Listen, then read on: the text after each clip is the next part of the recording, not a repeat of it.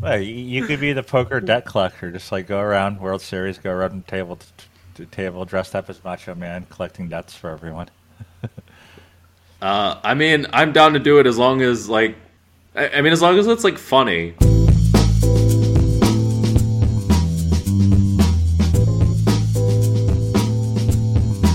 So I want to talk a little bit more about, like, it seems like with all this stuff you're quite practical, and you're like conservative, and you make pretty calculated risks and all that. But it seems like when it comes to outing, well, I mean, you're more vocal than most people, I would say, when it comes to speaking out against people doing shady things. I've been in the media a little bit for causing a bit of a stir. Yeah, a little Um, bit, and not too much these days. I actually don't really follow that much of the. I mean, only like the super public poker drama, but I don't really know what's going on behind the scenes. well, what are your thoughts on this Martin Cabriel thing lately? I didn't see you being that vocal about that one, Yeah, but maybe it's just another guy. Or I'm just unsure. Like, I feel like a lot of people just don't like him, and I understand. Like, I played poker with him, so like I actually played a decent amount of poker with him online. I'm pretty sure he's Gomir on Stars, and yeah, he used yeah, to that's play who he like is. he used to play like between 2550 and like 200 400 six max. I think he used to also play the full tilt 30 BB cap games, and I feel like he was pretty much the worst player besides like the huge fish in the game, in those games. And then like I played like maybe like 2 or 3 sessions with him live, and he's always been. I don't know how to describe it. Like, I feel like everyone hates him just because he's so annoying. At tables, he's so weird and he's so annoying. But the whole cheating thing, I'm not sure if he is. I mean, like I saw some of the clips of him potentially marking the cards, but to me, it seems like if that was really a concern, like if he was actually doing it, couldn't the World Series just go back, analyze the decks to see? Because like he was playing at like a televised table with RFID cards, right?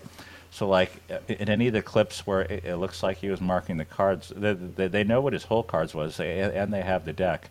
So they could easily go back, like analyze those cards, to see if there was any markings on those cards different from the rest of the cards, and then come to like a reasonable conclusion. Um, but I guess I mean I don't really know what's happening with that.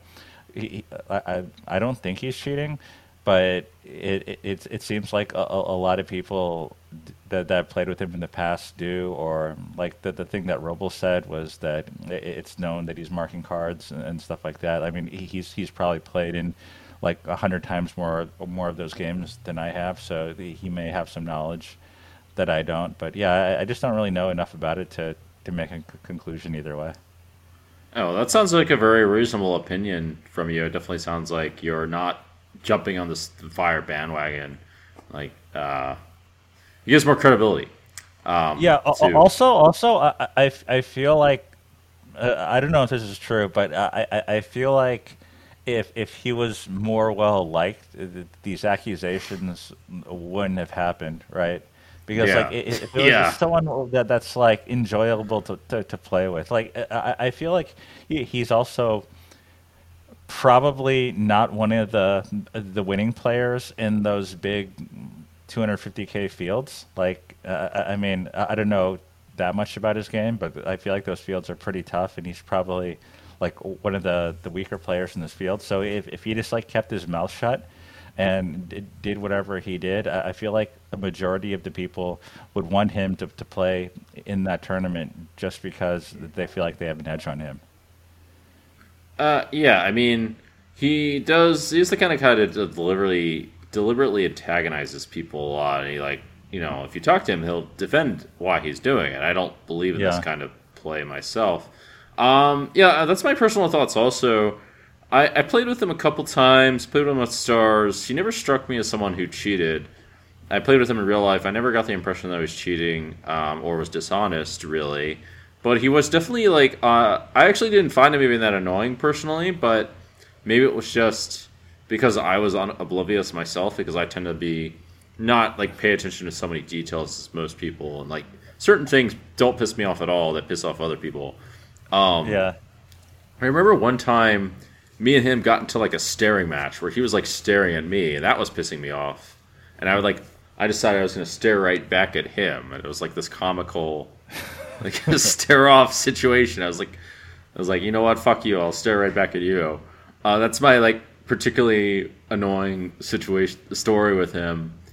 Yeah, I really do think a lot of that scandal is a lot just fueled by pure hatred, to be honest. I think it's one of these things where people don't really know, and now there's like, some kind of chance of something going on.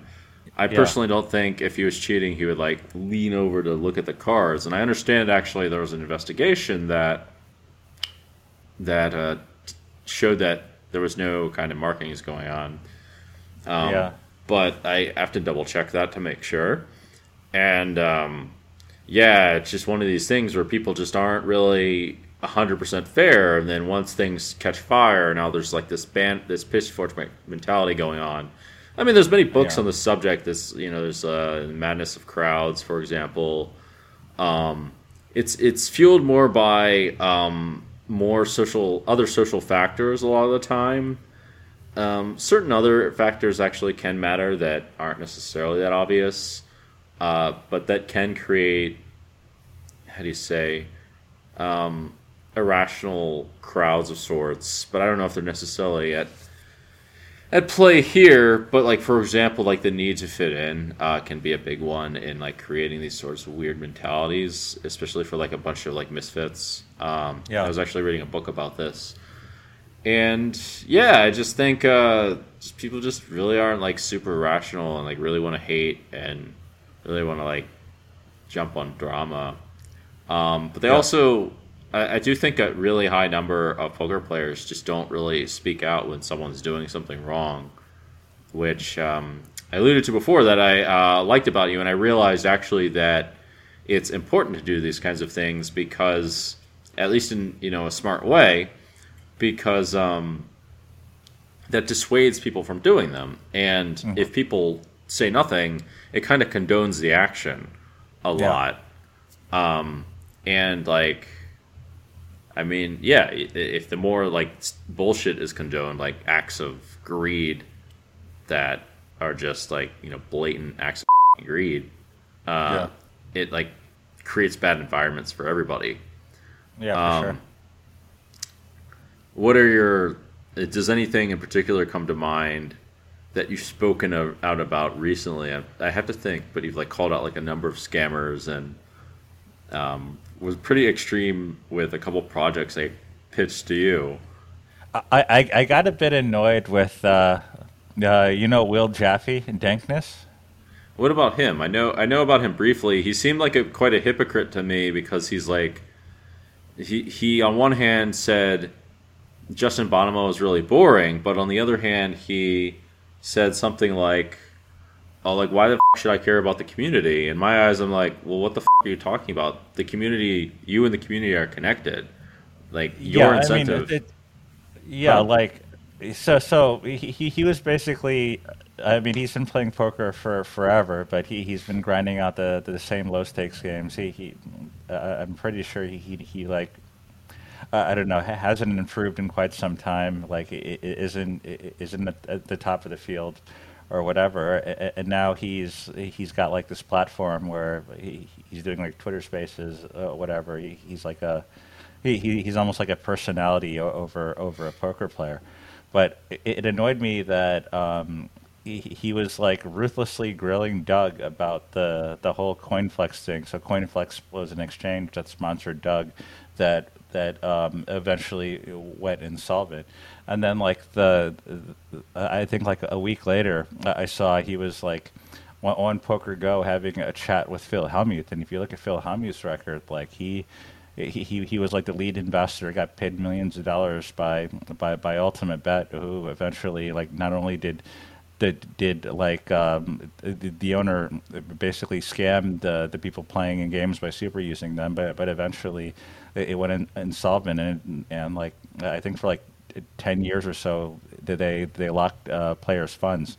And then if you look at his history and like basically being paid by companies to shill their product, he was shilling DescentBet, which was like this crypto startup that went under. Like recently as last year, he was shilling Bitcoin Latinum. He would wear like literally a Bitcoin Latinum hat on everywhere he went, which was like the most obvious scam of all time. They basically attached the word Latinum to Bitcoin, and if you even asked him, he couldn't explain to you like what Bitcoin Latinum is or what it did. And even at the point where I believe the SEC went after the owner of Bitcoin Latinum and it basically said that he was like defrauding investors. Phil still wore the hat around, I guess, to like fulfill his contractual obligations to get paid before eventually, taking it off, and he stopped wearing it.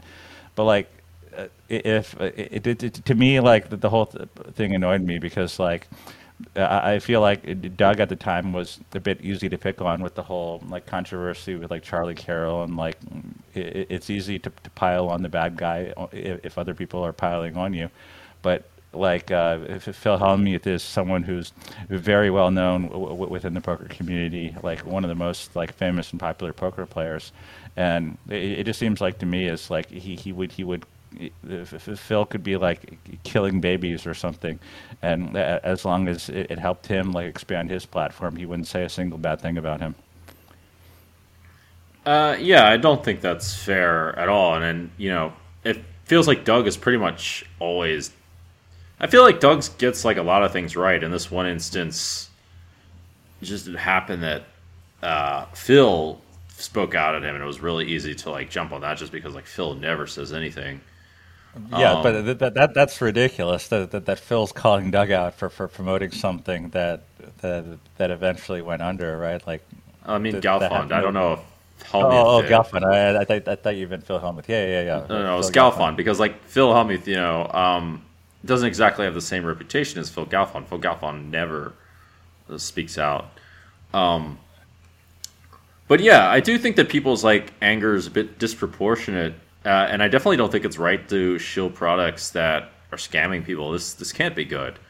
Yeah, sure. Yeah, I mean, I do think Phil's like stepped out of bounds a couple times. Phil Hellmuth has stepped out of bounds like a few times with that. I don't think he would repeatedly. Like I feel like if I offered Phil Hellmuth like a couple $1 million tomorrow to promote something, he would do like absolutely no due diligence and would just promote it. Whereas someone like Doug would at least do a decent amount of due diligence before. But it's easy to look at results, right? Like to say that like you promoted this, like this project went under. But I feel like I have a good idea of what happens in the background, and I feel like someone like Doug is going to do a lot more background research than someone like Phil. Yeah, I do think that's really important. It's like an act of negligence to just promote something that you don't really know if it's really good or not. Actually, I was just thinking about this lately because I decided to get more in the affiliate business myself because I realized, like this is, building my brand. Why don't I do this? And I realized, like, well, I could promote like things that I know are good, that are related to me, but it's also like just clearly not ethical to. If you promote things that you yourself don't believe in, then that's like purely bad. If you promote things that you don't know that you believe in, that's still bad, but it's a different kind of bad. It's like I mean, if you promote stuff that you just don't understand at all, then I think that's especially bad. Yeah, well, that's like extreme negligence, right? This is like you're not doing the research to make sure you yourself don't get screwed over, or your followers or whoever they are don't get screwed over, so they should follow you less if you do these kinds of things. And I feel like that's definitely what Phil does, and I also feel like someone like Dankness, who is like an up and coming like personality in the space, will never say a single bad thing about Phil for that reason. Wait, why won't he say something bad about Phil specifically? Because he's like I feel like Phil. I'm talking about Phil Hellmuth.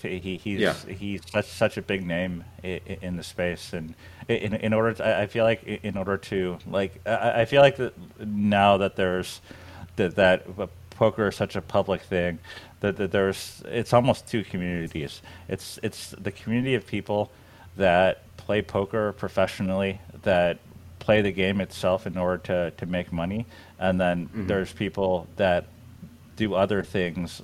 They may play poker, but they attempt to do other things. Like for example, they vlog, they may do a podcast, they may run Twitter Spaces, they may like attempt to market themselves as like a poker personality in order to gain a following, hmm and like I feel like in order to maintain or advance your spot in that area, you can't really just piss everyone off. Like with the exception I of agree. Doug, with the exception of Doug, who I feel like maybe pissed like a bunch of people off, but I feel like Doug made it to his spot because he's like talented and he's good at what he does, and not because he's like kissing everyone's ass. Whereas if you are like a low stakes grinder, you have like a small following and you want to build up that following, you can't really be just going out shitting on everyone. I agree. I mean, it's a really shitty way to build a following. I mean, there's a related thought I had to that, and yeah, I mean, I absolutely agree. Doug's got a million things going for him. He's absolutely super talented. He's like one of the best players. He's one of Hmm. perhaps the best heads up player at his time. He did so many things right. He knows how to Yeah, market himself. He's fun. You watch him. He's a lot of fun. I yeah. mean, it's just so many fucking things right, and he had like that one particular blemish of Uh-huh. sorts, and like yeah, it like pissed a lot of people Which in off. reality, I mean, I know quite a bit about it, but in reality, it wasn't like it wasn't his fault at all. Like I spoke to him about CoinFlex. I've known the CoinFlex owners for years. That they all like were legitimate people. Also understand what happened to the platform. Like the owners that definitely made mistakes, but it wasn't like pure negligence. Like it wasn't like Or they scamming. created the business in order to scam their users. Well, those are two Nor different did things, they. Like negligence and scamming are two different things. Like negligence is being an idiot. Scamming is Yeah, like you're doing something malicious. yeah. That's what I was looking for. Malicious. Like I feel like the owners there weren't malicious from day one, but they basically did not understand risk management, and they sort of screwed up. And it's not like they were stealing the user funds or like the whole thing is zero sum. If you invested in whatever on their exchange, they kept the money. They actually lost their business and lost money as well. Yeah, I mean, sounds legit to me. Um, I personally, I personally think. I mean, I'll say that people should be a bit more outspoken about debts being owed because Hmm. there's this like current thing going on in poker where if you owe money to somebody, if we're really looking at it from like a very for at least a relatively long term situation. If you owe someone like a lot of money, there's like not a whole lot of reason to pay them back besides like these like virtuous qualities, like being honorable and caring about your Yeah. reputation and things like that. And no one ever seems to like the attitude towards cheating and the attitude towards paying people is like very different for some reason. It's like there's all these people owing money in the poker world and no one says shit. And Yeah. it's basically cheating. I mean, and like how is it not cheating? And it's just tolerated forever because everyone wants to like get paid or something like that. And Yeah. I personally want. I think there should just be like a collective pressure against these sorts of behaviors. Obviously, I'm like biased perhaps because Mhm. I've dealt with this a lot, and I'm like sitting here thinking, what the should I do? Yeah, me too. And Me too. you've dealt with it a lot yourself. Yeah.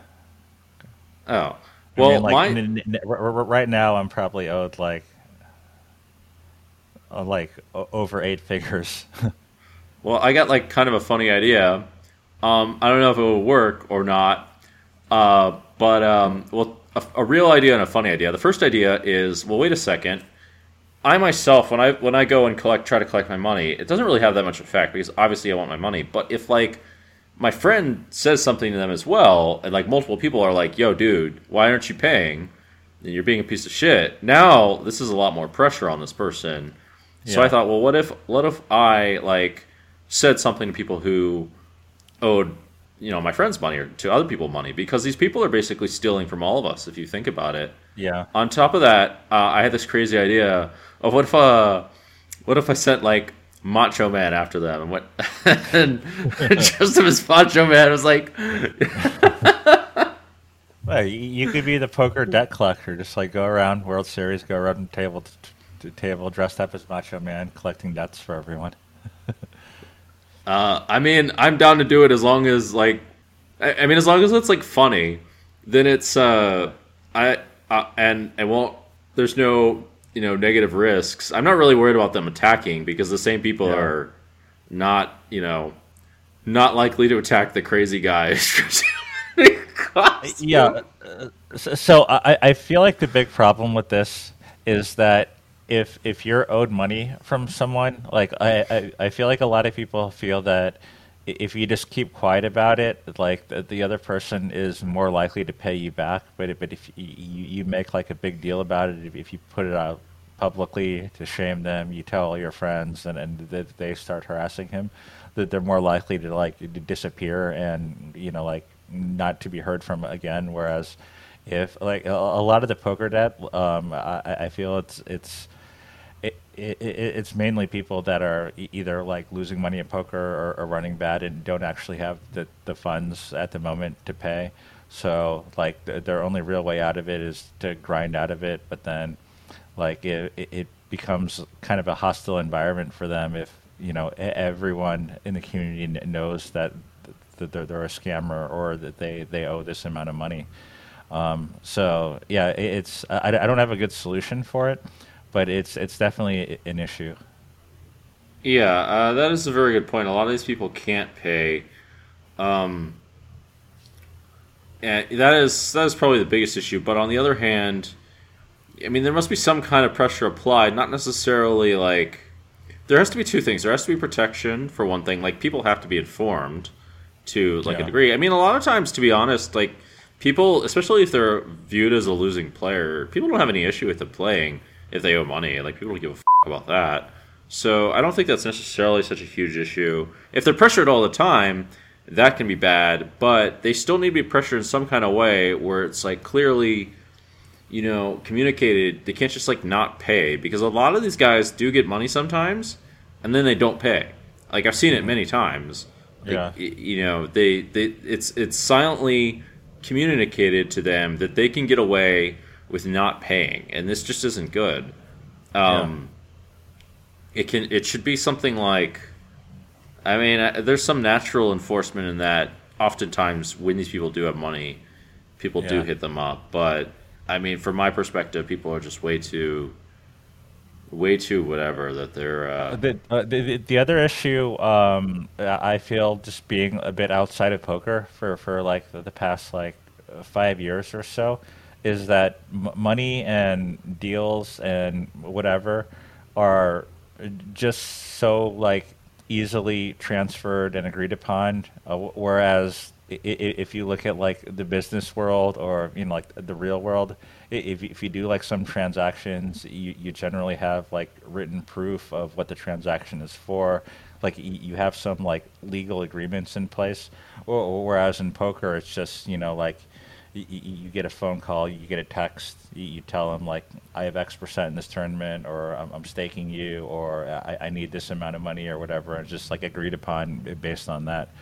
So I feel like poker players are a bit too lax with the way they handle financials, especially with people that like are in the community, but not necessarily people that they're close with. Like I mean, I have friends that I'm very very close with that I've known for like 10 plus years that like we translate act like this all the time.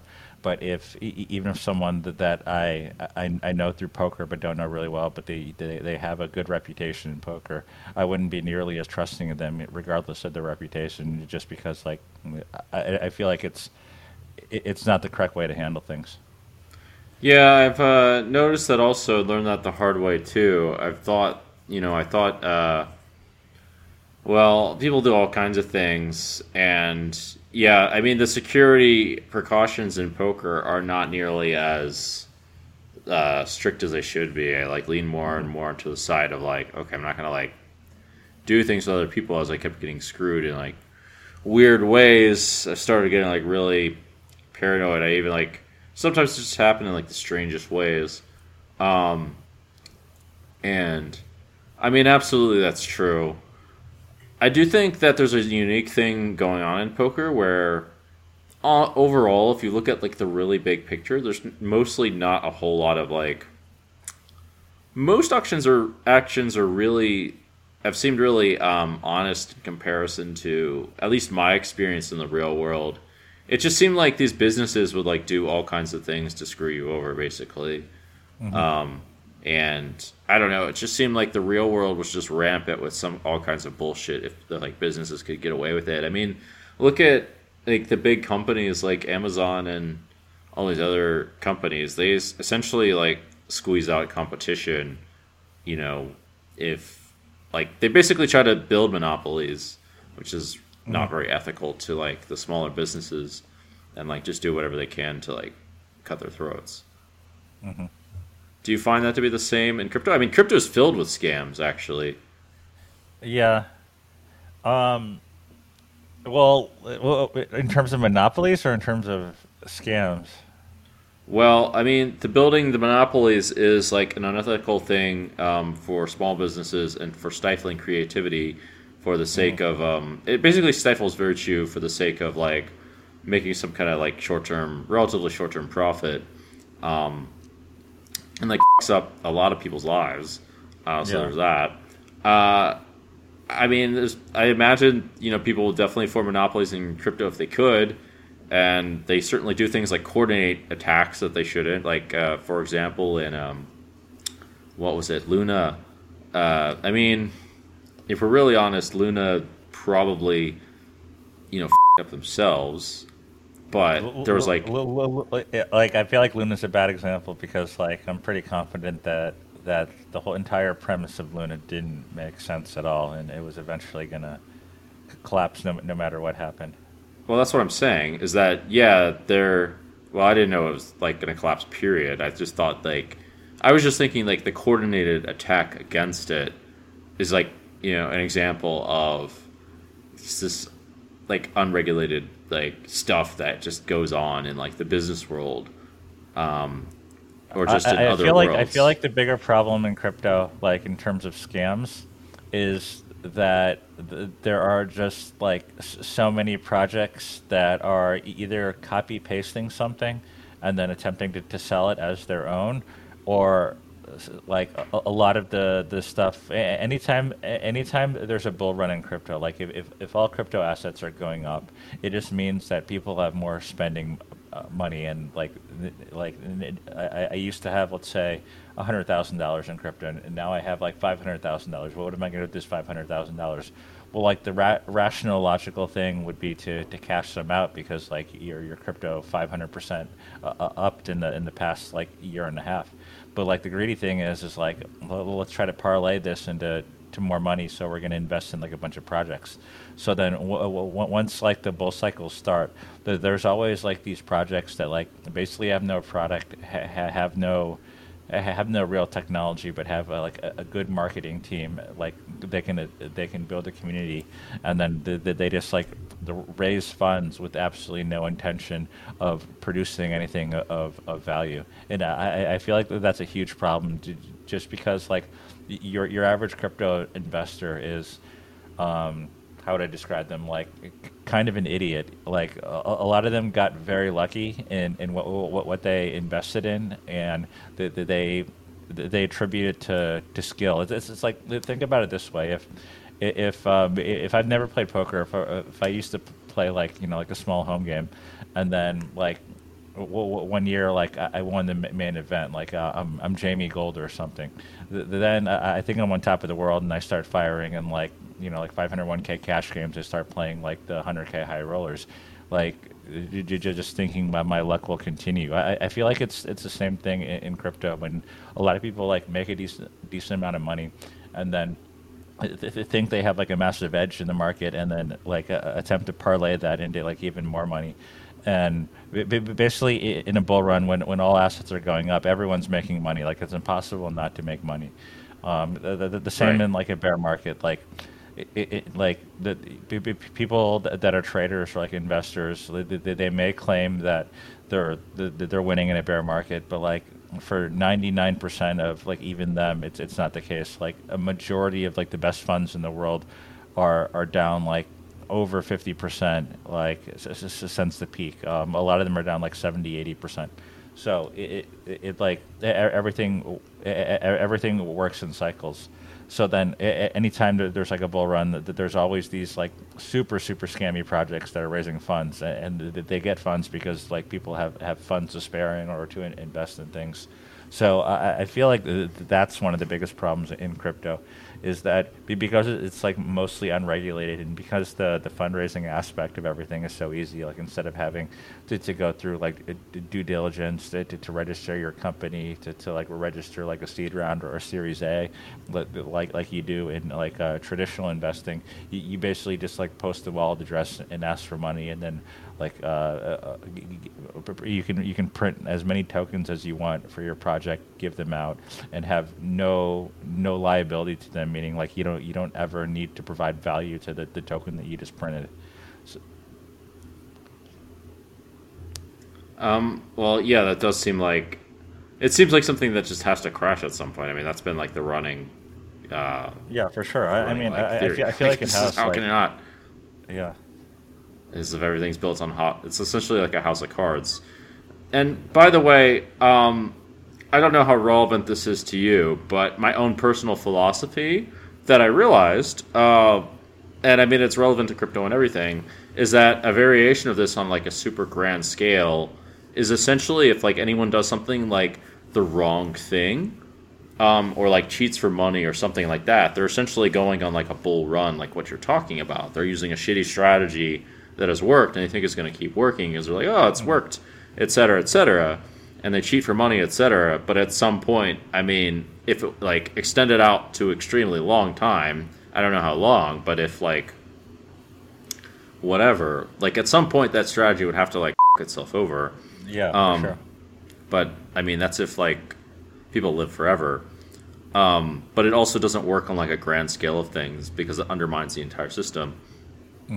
But basically all kinds of unethical strategies that people use to get ahead in life are all farces.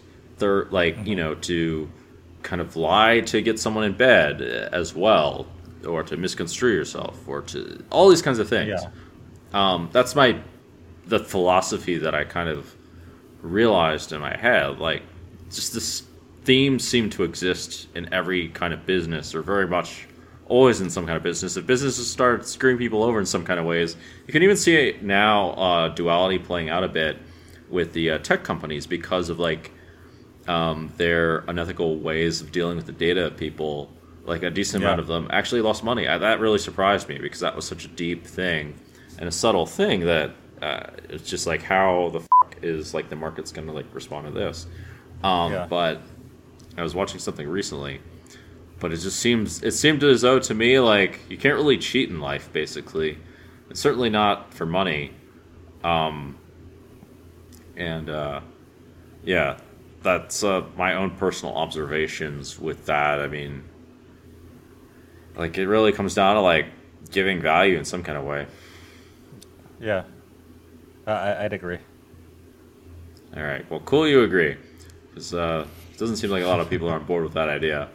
Well, what else are you into these days? Are you following? There must be some big crypto scams that you've like talked about, like or have been vocal about, or something along these lines, or no? I mean, not that much recently. I'd say like last year and the year before. I was pretty vocal about Luna being not necessarily a scam, but fundamentally the like incorrect. Basically, without getting into too technical of an explanation, you can't really have like a monetary policy on the chain where the price of the token is also tied to network security because like the way they decide in That doesn't Luna make sense. and the way they designed UST had to remain a dollar, it's a stable coin, but UST was backed by Luna, and like the Luna tokens essentially secure the Luna network. So if Luna itself crashes, you have issues with not only the stablecoin holding peg, but the security of the entire network because the way that these layer ones work is you can bridge assets back and forth. So not only you have UST, which is valued at like a dollar, but you also have like stuff like Ethereum and Bitcoin on the Luna network. And Ethereum and Bitcoin's value isn't tied to Luna. But if the coin Luna that is securing the entire network suddenly crashes to almost nothing, then it becomes extremely inexpensive for someone to attack the network in order to basically steal all the assets that are on the network. Which obviously was a huge problem at the time, and I feel like even the people that developed Luna, they're actually like pretty smart people. They had to be aware of it, but I feel like their logic was, well, Luna at the point was too big to fail, so we're going to ignore all these security concerns, which were obviously there. I guess the other ones were like the Three Arrows Capital and FTX. The whole FTX Yeah. thing shocked me quite a bit. I mean, like I lost quite a bit of money in FTX. I have like really good friends of mine that worked at FTX and worked at Alameda Research, and they're all like very good people, and they all lost like substantial amounts of their net worth in the situation. Like I want to say like some of them lost 80-90% of their net worth because they had funds tied up in FTX. And like going back to the whole Doug thing of people shitting on him for CoinFlex, like one of my best friends, he was like it's like a VIP manager at FTX, and he was the one that like onboarded me. Like anytime I had an issue, I would hit him up. At no point did I like call him out and blame him for promoting FTX when FTX was, nor did I say FTX was obviously a scam. Just because, like, I don't know, like, I feel like there's a huge difference between, like, going into a scam knowing full well that it's a scam and then not being privy to all the information of what's actually going on behind closed doors within a certain organization that leads to its downfall. So yeah, the FTX thing caught me a bit off guard, but I've learned quite a bit from that experience. Yeah, that was I mean, I agree there's a massive difference between the two things. And this is kind of how things work out in reality. There's in my view, poker metaphors actually work super well for mapping the poker metaphor mapping that works super well for mapping for explaining, I should say, the way morality works out in like the grand scheme of things, like the actual equity of morality, I guess you could say. Hmm. In that, like, yeah, if you go into it like knowing it's a scam, that will probably, hopefully, eventually blow up in your face. It surprised me a lot too, just because the founder, the CEO, whatever his name was, Sam Sam Fried. Bankman-Fried, Yeah, SBF, yeah. he actually, I approached him with a friend of mine, and it was understood that he was trying to make this like mass. He was focused on like the mass positive, scalable Yeah, change, yeah. which was thought, You actually messaged me about it like a few oh, years ago. I remember, and then I introduced you to one of my friends, Zane, who was working there. I don't know if you remember that. But like, it's Yeah, I actually a do. funny story. It's actually a really funny story. So like, I met Sam in 2016. The way I met him was Bjorn Lee, Asian Fleshy's roommate at the time in Hong Kong, was working for Sam. This is before that they launched FTX. He was working for Sam, and like I was in the city, and there was like a crypto conference there, and Sam and I think his name is Darren, Bjorn's roommate, were in the city, and Bjorn messaged me and was like, "Hey, like I know you're into crypto. My roommate is working for a crypto. He was working for Alameda Research at the time. This is before FTX, but he said my roommate is working for like a crypto company. He wants to have a chat. So then like I was like, yeah, sure. So I went to the crypto conference, and I talked with Darren and Sam. Like this is before like anyone even knew who Sam was. Like he was just like walking around, and no one was even talking to him. But I had like a pretty long talk with him about what they were doing, and yeah, like fundamentally speaking, they had like fantastic ideas as to how to make the crypto space better. If you ask anyone that used FTX, the FTX, the reason why FTX took off so quickly was because they understood how to build an exchange. Like the user experience on the exchange was substantially better than like almost every other competing exchange at the time. Those are some very powerful. Yeah, and like they seemed like very legitimate and good at what they were doing. Um, all right then. I guess yeah, a bit of a surprise. I just it just sounded like this guy really meant to do well, even if like whatever. I don't know a whole lot about him myself. I've had a theory about this. Yeah, what's I was that? thinking about this. So, you know how his main proponent, he was like one of the biggest proponents of effective altruism, right? He was like this sort of known in the like effective altruism movement. Like there's videos of him talking about how he wants to make like $100 billion one day, so he can just give it all away, right? Like Yeah. I was thinking, I mean, maybe he's crazy enough that he was purposely stealing from like people on his exchange in order to give it all away to charity, because like in his mind he might have thought these degenerates that Well, are trading on my exchange, that they don't deserve to have this money, that this money would be better used outside of their hands, and I'm uh, just going to take it from them and like give it away or something. that I could see how some people would think that, but that's a trap because if you look at the long term, I mean, in my eyes, if you look at the long term consequences of such a thought process, first of all, it undermines the complete system. Like it doesn't make any sense to do something unethical for the sake of doing something ethical.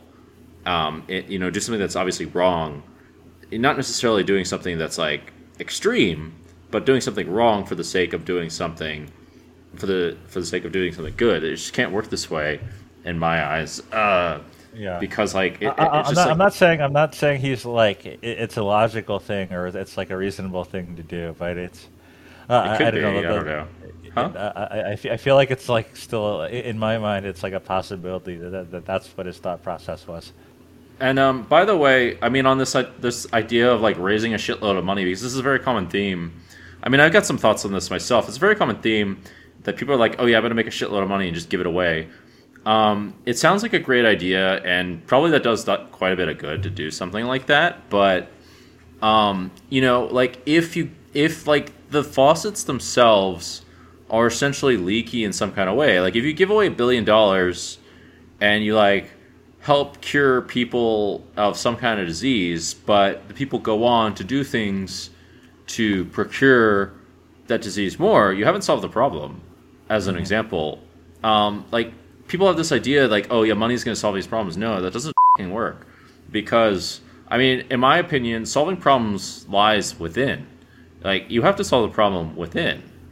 Like, or if you don't, like it's kind of like if you're a bad poker player and you get a lot of money, like you're not going to like suddenly become a good poker player. Hmm. It's the same thing when making effective altruism. Like even if you cure these big leaks of people, like, and they're still doing stupid shit, they're gonna still do stupid shit. You just wasted a lot of money. Do you see what I'm saying? Yeah. Yeah, You I need to mean, like I don't really know. Like, I don't really know exactly the the semantics of effective altruism. I only understand the general premise, which is they're basically using money like in the most cost-effective way to do good in the world. I feel like that's like my limited understanding of the whole movement. right, right. Well, I'm just saying like you have to measure like what's really doing good because like is curing a disease really doing good? Because in my eyes, if you change someone who's like doing a bunch of bad stuff and now make them do a bunch of good stuff, like make a Hmm. like contribute to community or whatever, that's doing a lot better than saving someone from a disease because this person will go on and continue to do more and more. As an example, so that's like that's my own pitch. I feel like this is way over my head. Like I wish I understood this. Okay, well, if that's not your focus criteria, I mean, like one example is just like if someone's going to go on and like make bad investments, you want to correct the bad behavior that makes them make bad investments. You don't want to give them more money, right? You want to like Yeah, it's the same yeah, thing. It's the same yeah. it's the same fucking thing except the concept of money can be it doesn't have to be money. It can be anything. It can be like if someone's like a bad partner in relationships, you don't give them more relationships. You don't, Hmm. like that kind of thing. Whatever currency or whatever you want to like look at it, or like abstract thing. But yeah, those are my own thoughts on that. Is there anything else you'd like to talk about before you like wrap this up? Like, what else is on your mind, Mo? What's the future of Jason Mo? Are you coming back into poker or what? I actually wanted to try playing more. I messaged Rob Young about if I could play as a VIP in the Triton games, like the big high rollers. I would love to play some of those, but I don't really want to. I feel like I'm losing too badly in the like if I play like 100K, that's just like a open event that anyone can join. I feel like I'm losing too much to justify playing those.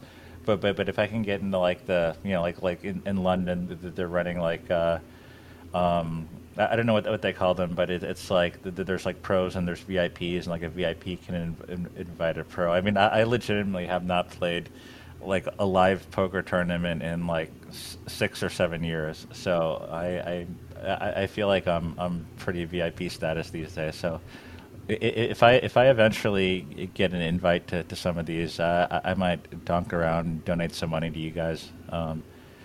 But other Okay. than that, like I really have no interest in playing the world. Like for example, like the World Series, it just seems like terrible. Like I've seen pictures of the hallways, and there's like so many people there, and so it feels like it's such a grind. But It is kind of a grind. Um, yeah. But if there's like I still play like I've been playing like a little bit, so I have some like good friends who I used to coach heads up that they're now like way better than me, but like occasionally I'll give them some action just for fun to play against them. Like we're not playing that big, we're playing like 10, 20, 25, 50 stuff like that. But other than that, like and then there's like this crypto home game I play in once in a while. Like a bunch of my friends in Hong Kong, they run a game, and sometimes they play online. They play on this site called like Blockchain Poker. It was a Bitcoin Cash site. And then whenever they have like a home game and they want me to play, I'll play with them. But other than that, that's about the limit of my poker these days.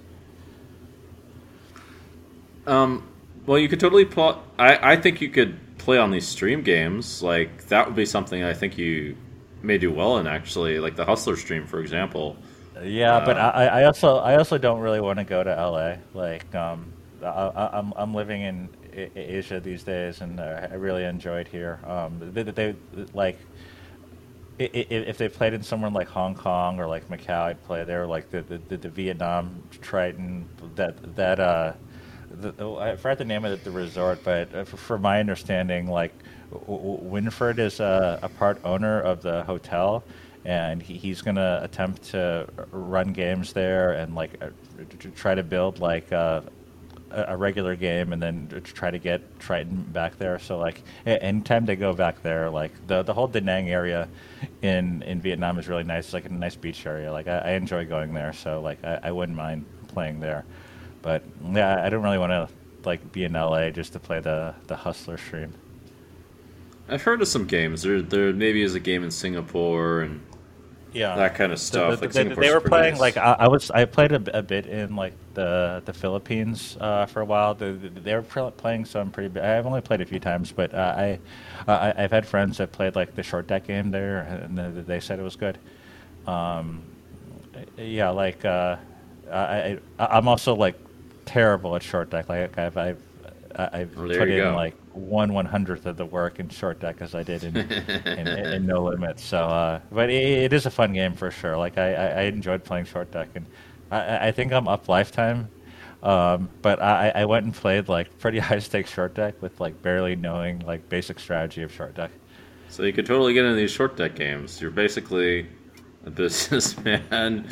Yeah, Just trying I'm to the get into one that they're that. bum hunting in these games though. Like if I show up, I'm like bottom two players in the at the table. Oh. Well, that's a lot of leverage if you're trying to play. There's also, I Yeah. think there was a game in Dusk Till Dawn. I mean, I know of some games like that. I might be able to. I'm like much better at knowing about these things than actually getting them to myself. That's my problem. Is I Yeah. can't get in. Everyone's No, I mean, terrified. like, I honestly don't care that much if like if I never get invited to Trident, it's not a big deal. It's all You good. could try. I'll keep my money and do something else with it. Okay. Well, maybe I can help you. We'll see. Maybe someone out there on the podcast will give you a message. Hey, Jason, about come to the short deck game or something. Um, yeah. But anyway, it's been great having you on. Thank you for your knowledge and insights in the crypto world. I think you've said a lot of things that make a lot of sense to me. I mean, I don't have that much knowledge, but they make a lot of sense when you're thinking about them. When I'm thinking about what you're saying, I know you're like one of the most respected poker players in the entire space. I should have just said that at the beginning. I don't know if Like I'm you, that well respected, but okay. that's what they say on the streets, man. They Yeah. say like Jason Moe, man, he's probably like the most successful guy in crypto, or at least that's what they were saying. I don't know. I I don't know imagine if you've that's done true either, but well. The most successful poker player transition to crypto is what I mean. I would take my buddy Brian Pellegrino over me for sure. But I was just thinking I feel like him. He might be the yeah, exception. he's his company raised at a $3 billion valuation last round. So Whoa. I feel like he's doing a little bit better than I am. Well, that's crazy. I had no idea. I mean, that's like some serious shit. Yeah, but Okay. he's doing good stuff. He's CEO of Layer Zero. It's fantastic technology. They're going to be part of building basically the future of crypto in all ways. So I'm Oh, excited and happy for him. He's a good friend of mine. oh, that's crazy. Well, good for him. All right. Yeah, I mean, congrats, Brian Pellegrino. Congrats on your success. And yeah, thank you for your time. Anything else you want to say? No, that's it. I appreciate you having me on. And yeah, anytime you want me on to talk about anything, I'm here for you, Jungle. You know I love you, man. All right. Well, thank you. I love you too.